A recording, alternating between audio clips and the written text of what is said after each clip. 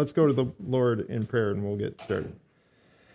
Dear Heavenly Father, we thank you for this time to gather together as a body of believers here in this place. We thank you for the Holy Spirit who indwells us, and we thank you for the salvation that we have through faith in Christ. I pray that the study of your word would change us this morning, that it would mold us into the people that you desire for us to be, and we just pray that we would be motivated to serve you with our lives.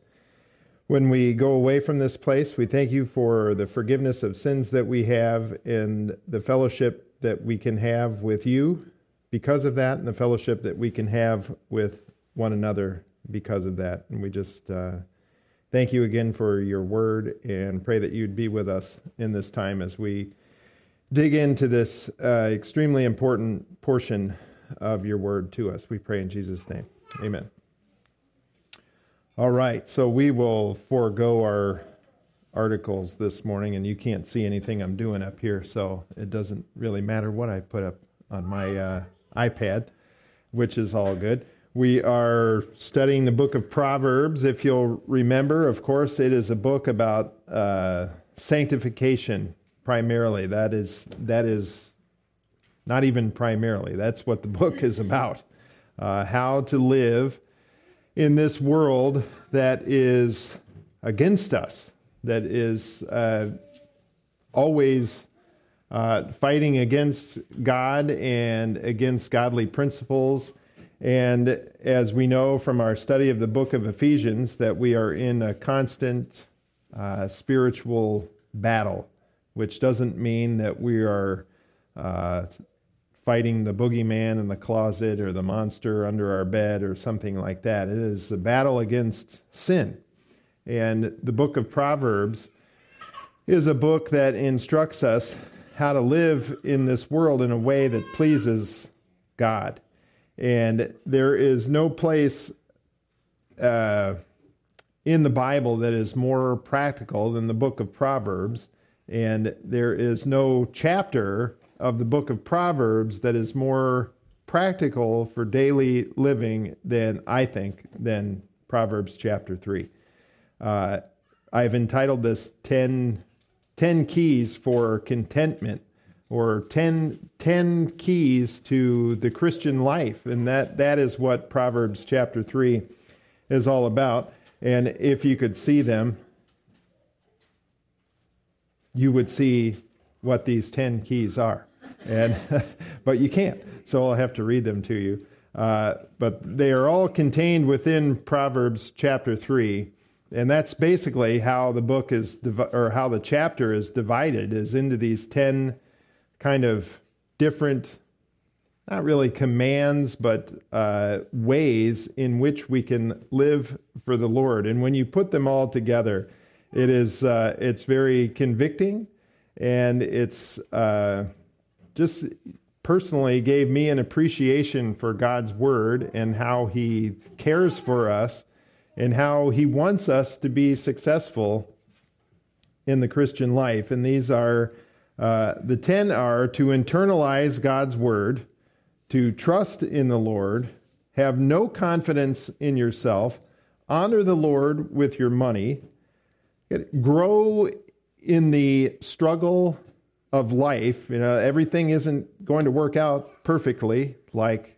the technology, like elections, like how you interact with your neighbor, how work is, the people that you come in contact with. All of these things are kind of fighting against us, really, and against our contentment. Proverbs chapter 3 tells us how to grow in those things.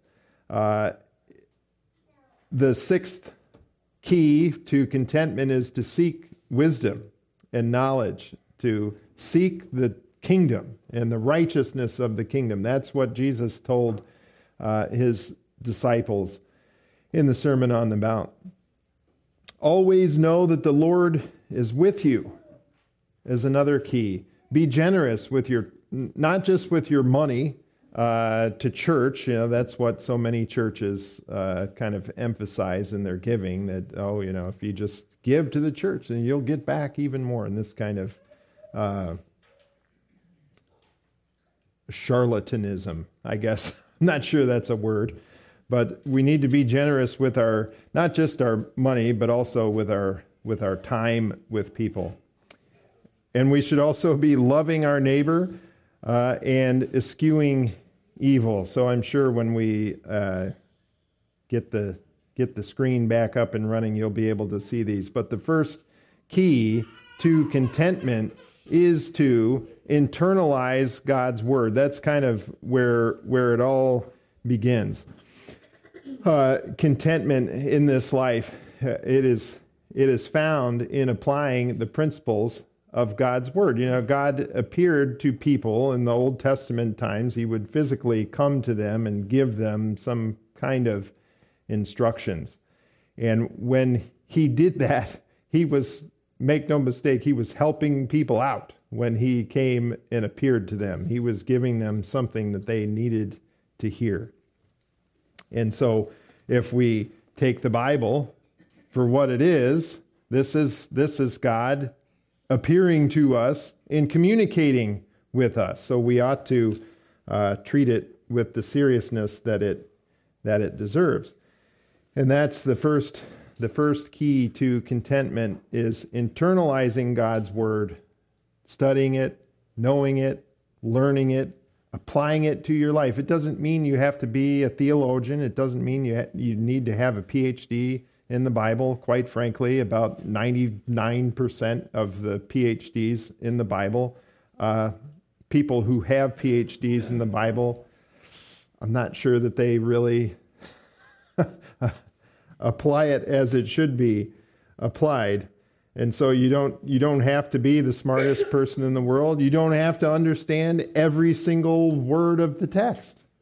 Similar to the way that you don't have to be the richest person in the world to be the most generous person in the world. The Lord praised the woman who put her 2 pennies in to the offering because she was giving everything she had.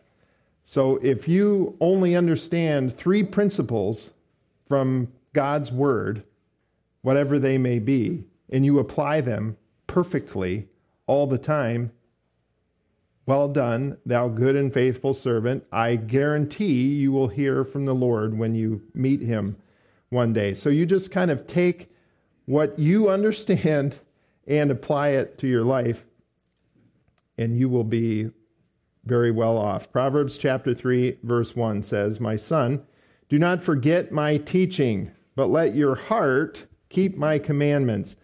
For length of days and years of life and peace they will add to you. Do not let kindness and truth leave you. Bind them around your neck. Write them on the tablet of your heart.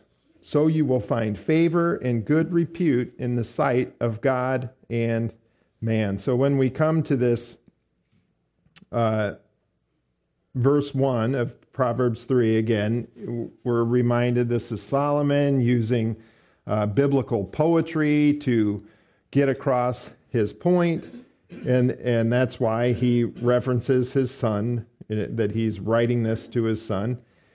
And so it becomes very obvious that it quickly becomes very obvious that this doesn't only apply to Solomon's sons, it applies to whoever you may be. This is God inspiring Solomon to write these truths for all of humanity, essentially. And he says, "Do not forget my teaching." That word for teaching there is the Hebrew word Torah, which the Hebrew Bible, the title for the first 5 books is sometimes called the Torah or the Law. It's the same word there. Translated in the NASB as teaching. And this is something that the Jewish people, at least in the times of Moses, why does everybody confuse Moses and Noah? That's weird. Why do I guess I should say. They're 2 very different people. But in the times of Moses, they obviously, and throughout their history, they took the Word of God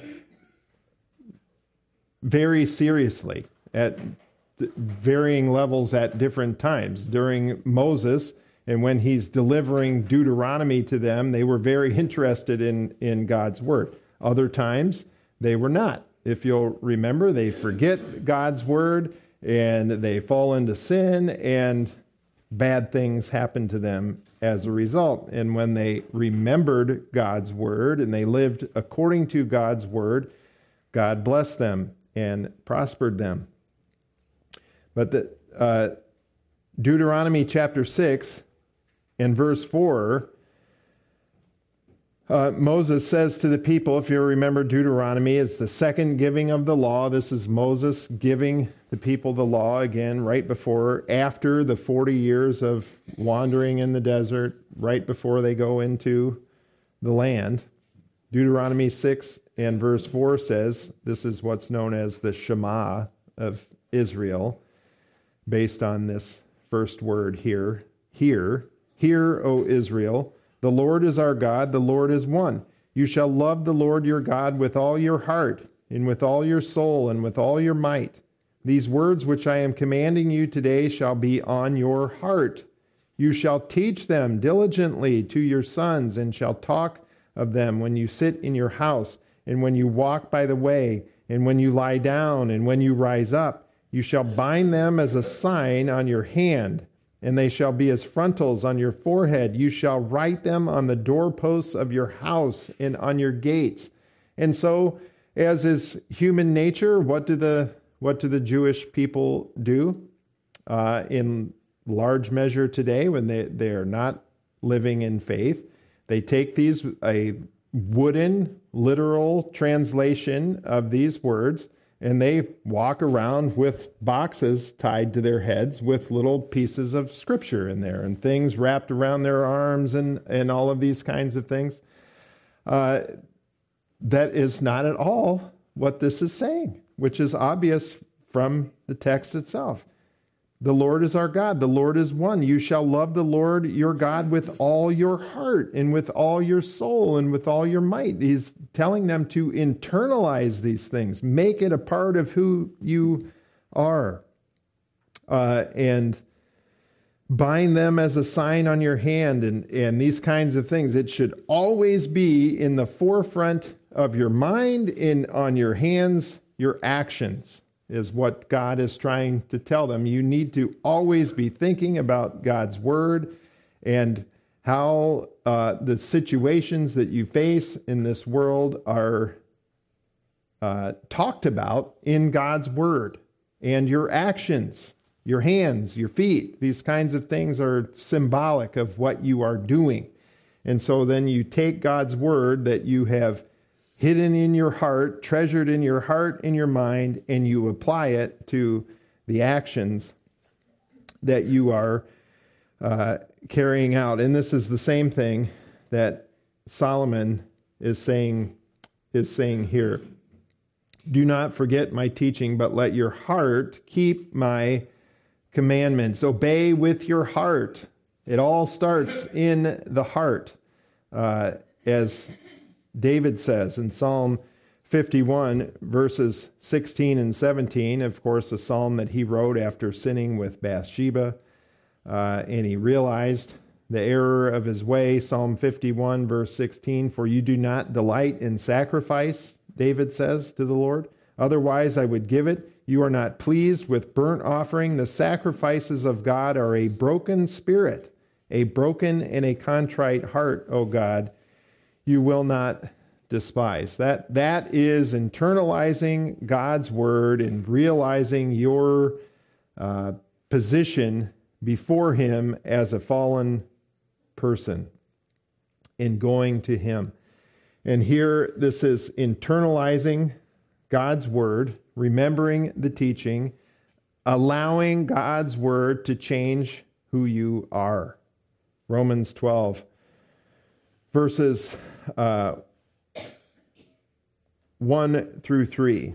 Paul says, therefore I urge you, brethren, by the mercies of God, to present your bodies a living and holy sacrifice, acceptable to God, which is your spiritual service of worship. And do not be conformed to this world, but be transformed by the renewing of your mind, so that you may prove what the will of God is, that which is good and acceptable and perfect.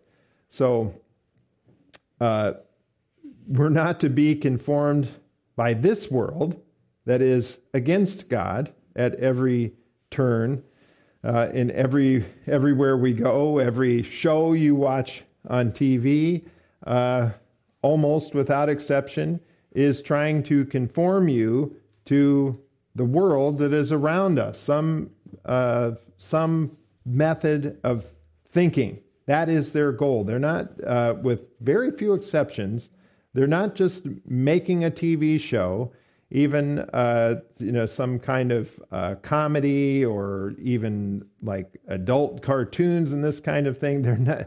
They aren't just making a funny thing to get you to laugh and turn your brain off for a half hour, even though it may seem like that. They are trying to form your way of thinking about God and about the world. And instead of allowing that to happen, I'm not saying don't watch any TV or whatever. If you're aware of these things, it's good for you to sometimes see how the world is being deceived. As long as you're not just turning your brain off, but you're thinking about these things, thinking about how God's word applies to these various situations that you're encountering, and allowing your mind to be transformed by God's word rather than what you're intaking from the world. That's what we ought to do. And when we do that, we can prove what the will of God is, that which is good and acceptable and perfect, when we are conformed to his perfect word.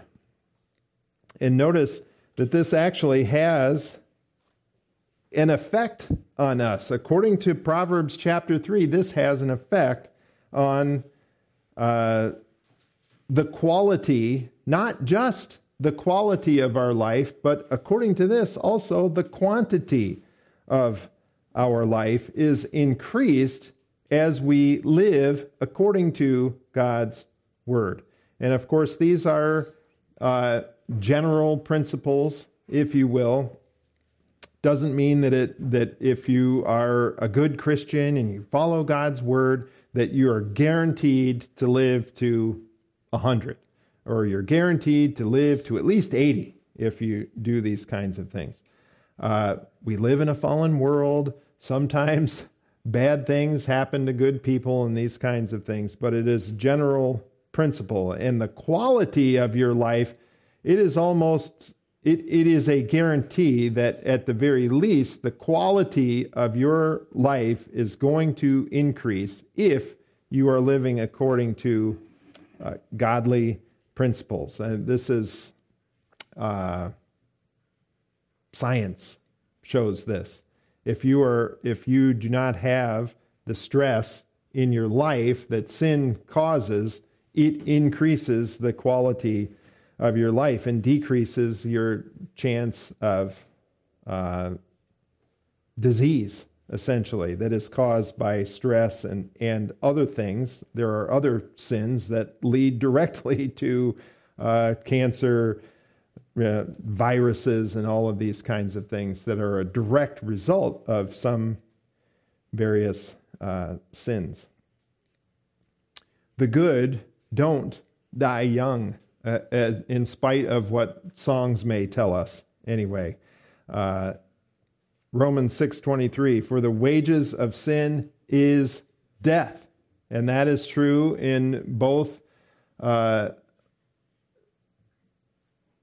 of physically and spiritually as well. Sin causes us to die physically. It also causes us, of course, to die spiritually. So there is kind of a dual, wouldn't say a dual meaning going on here in this verse, but a dual application. It certainly is true in both respects. The wages of sin is death, but the free gift of God is eternal life in Christ Jesus our Lord. And when we are living according to God's word, we have peace with God. That's worth something in our in our living certainly. Romans 5:1, therefore, having been justified by faith, we have peace with God through our Lord Jesus Christ, through whom also we have obtained our introduction by faith into this grace in which we stand. And we exult in hope of the glory of God. And not only this, but we also exult in our tribulations. So if we are living according to God's word, we can rejoice when bad things are kind of happening to us, because God is forming us. He's shaping us into the people that he wants us to be. And Paul goes on, knowing that tribulation brings about perseverance, and perseverance, proven character, and proven character, hope. And hope does not disappoint, because the love of God has been poured out within our hearts through the Holy Spirit who is given to us. So at the very least, when we face difficult circumstances in our life, it ought to remind us that this isn't it. This isn't all that life is about. It should remind us that we have a heavenly home, and we have the hope of living with the Lord for 1,000 years in his kingdom on this earth, and then for eternity in a new creation that's better than this one, that isn't fallen and affected by sin. And that is our destiny. This life is not our destiny. So at the very least, when difficulties come, we can be reminded of that. We have peace with God when we live in fellowship with him. We also have peace with man when we live in a way that is pleasing to him. Again, kind of a general principle. Sometimes people and governments act in an evil way. If you can believe it, it's actually the truth. However, as a general principle, as you walk according to God's word, you may face difficulties, but you can know that you are in the right if you are living according to God's word, and that is worth a lot. And when things are operating the way they are supposed to be, when you live according to godly principles, you are at peace with the people around you. Paul says in Romans 13, verse 8, owe nothing to anyone except to love one another. For he who loves his neighbor has fulfilled the whole law. For this, you shall not commit adultery, you shall not murder, you shall not steal, you shall not covet, and if there is any other commandment, it is summed up in this saying, you shall love your neighbor as yourself. Love does no wrong to a neighbor, therefore love is the fulfillment of the law. And so this, of course, comes in Romans 13, verses 8 through 10, that was, where Paul earlier in the chapter describes how we are to have peace with the governmental authorities around us, and that is essentially summed up in living according to God's word. And if we do that, we have an expectation that we aren't going to be in trouble with them if we live according to God's word. And of course, that brings up the whole issue of, well, how about when the government doesn't respect God's word or godly principles, and they begin to punish people for living according to godly principles? And that's just a whole nother issue that we don't have time to get into today. But it comes down to living according to God's word is the ultimate standard for us, and that is what we are beholden to. So the first principle in living a life of contentment, or living according to or living for the Lord, is internalizing God's word, not just an academic understanding or academic memorization of God's word, but in internalizing it, putting it into your heart, allowing it to affect your thinking and your actions, what you do. That is the very first and foundational principle to the concept of how to live for the Lord. And next is found in Proverbs 3, verses 5 and 6. Trusting in the Lord. Trust in Him is paramount in living for Him. Proverbs 3, 5, and 6. Trust in the Lord with all your heart, and do not lean on your own understanding. In all your ways acknowledge Him, and He will make your paths straight. This was actually probably the first passage of the Bible that I memorized. A woman who's very fond to me. It's probably still in there. I still have one of my old flight suits hanging in the closet. She made a card for me. That's my wife, by the way. She made a card for me and laminated it back when we actually used to write things on index cards and that sort of thing. We didn't have phones to text one another. And I'm very thankful for that, because I had this card that was laminated with Proverbs 3, 5, and 6 on it for the entire time that I was in the Navy, and I still remember it. And this is the number one verse when I think to remind I'm in some situation where I need to trust the Lord. This is the one that comes to mind immediately. Trust in the Lord with all your heart. Lean not on your own understanding. In all your ways acknowledge Him, and He will direct your paths. And I mix now, over the years, I mix the King James Version with the NASB version, so it doesn't come out perfectly. But nevertheless, trusting in the Lord always. That is a command there, actually. The Hebrew word is batak, for trust, and it is an imperative, a command to us. If you want contentment in the Christian life, you must trust in the Lord. Command. This is something that you have to do. And that is, the word trust means to rest in, be confident in His plan, in His purpose, in His word to us. We have to trust in His word the way that Hezekiah did. In 2 Kings chapter 18, one of the last kings of Judah, and he was one of the good ones. 2 Kings 18, verse 1, Now it came about in the 3rd year of Hoshea, the son of Elah, king of Israel, that Hezekiah, the son of Ahaz, king of Judah, became king. He was 25 years old when he became king, and he reigned 29 years in Jerusalem, and his mother's name was Abi, the daughter of Zechariah. He did right in the sight of the Lord according to all that his father David had done. He removed the high places and broke down the sacred pillars and cut down the Asherah. He also broke in pieces the bronze serpent that Moses had made, for until those days the sons of Israel burned incense to it.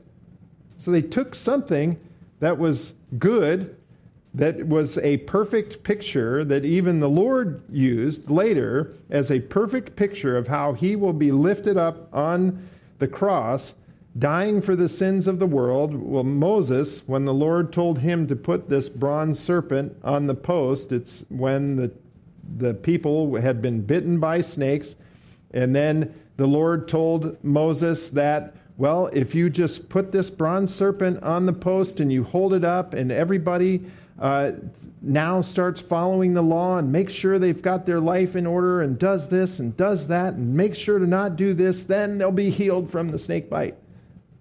Of course, that's not what the story was. Put the bronze serpent on the post, hold up the post, and look and live. One requirement, not a list of do's and don'ts. One requirement, look at that snake, trust in God's provision for you, and you will be healed. Jesus says the same thing. As the serpent was lifted up, so must the Son of Man be lifted up on the cross. Look and live.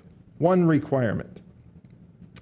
Hezekiah did not make an idol out of that thing, as the Jewish people did. He took it down. He got rid of it. No, we can't have that. We can't have making an idol to, a crucifix, a picture of Jesus on the cross, and worshiping it and kissing it and doing these kinds of things that people do. No, you're missing the point. You're missing the point. You're supposed to trust in what the Lord did on that cross for us, not make an idol out of it. Notice what else Hezekiah did. He trusted in the Lord, the God of Israel, so that after him there was none like him among all the kings of Judah, nor among those who were before him. For he clung to the Lord. He did not depart from following him, but kept his commandments, which the Lord had commanded Moses. You want a example to follow if you perhaps find yourself in a position of leadership or just as a person. Follow the example of Hezekiah. He trusted in the Lord, the God of Israel, and he clung to the Lord. He did not depart from following him. That he is the ultimate example of trusting in the Lord. And we are not to trust in our own way of thinking. Don't rely on the flesh. Don't rely on your experiences exclusively. Don't rely, that's called empiricism. Don't rely on reasoning, human reasoning. That's known as rationalism. We have to rely upon the Lord. We rely upon our understanding of God's Word. So there is an element of experience, or how things have worked out when we've trusted in God's Word, how things work out when we don't trust in God's Word, our experiences. We have to humanly understand God's Word. That's God's desire for us. He says in Isaiah, "Come, let us reason together." God doesn't want us to just be blindly following after the words of some man. No, he wants us to reason together with him. We do that through understanding his word. So there are elements of these things, but it's not exclusively our experiences to the exclusion of God and his word. It's not what we dream up on our own. It's how we understand God's word. Acknowledge God in all that you do. That's part of trusting in the Lord. Trust in the Lord. Don't trust in your own way of thinking. Acknowledge him in everything that you do. Perfect anti-example of that is Acts chapter 5, Ananias and Sapphira. They were not acknowledging God when they brought their offering to him and lied about it and tried to get the glory of selling their house or property or whatever, and then, here's everything we've got. No, that's a lie. You're looking for glory from the giving of this gift. So it's not the amount, it's what's going on in your heart. And they lost their lives because of that. And so we also need to be ready for the Lord's leading. I have the example of Acts chapter 16 and Paul's second missionary journey, and how he was certainly led by the Lord, and those that he was with were led by the Lord, and that's a whole nother discussion that we can probably save for next time. We can come back to this next week, because he promises to guide us. This isn't some sort of mystical guidance where he's appearing to us in dreams and telling us what to do, but rather his word guides us, like it says in Psalm 119, 105, "Your word is a lamp to my feet and a light to my path." And we'll pick it up here next time. Let's go to the Lord in prayer.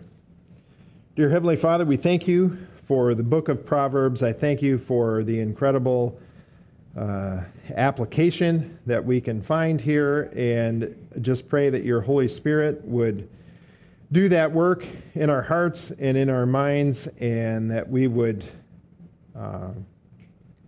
trust in you at all times, trust in your word at all times, and allow it to shape our thinking and our actions. We pray in Jesus' name. Amen.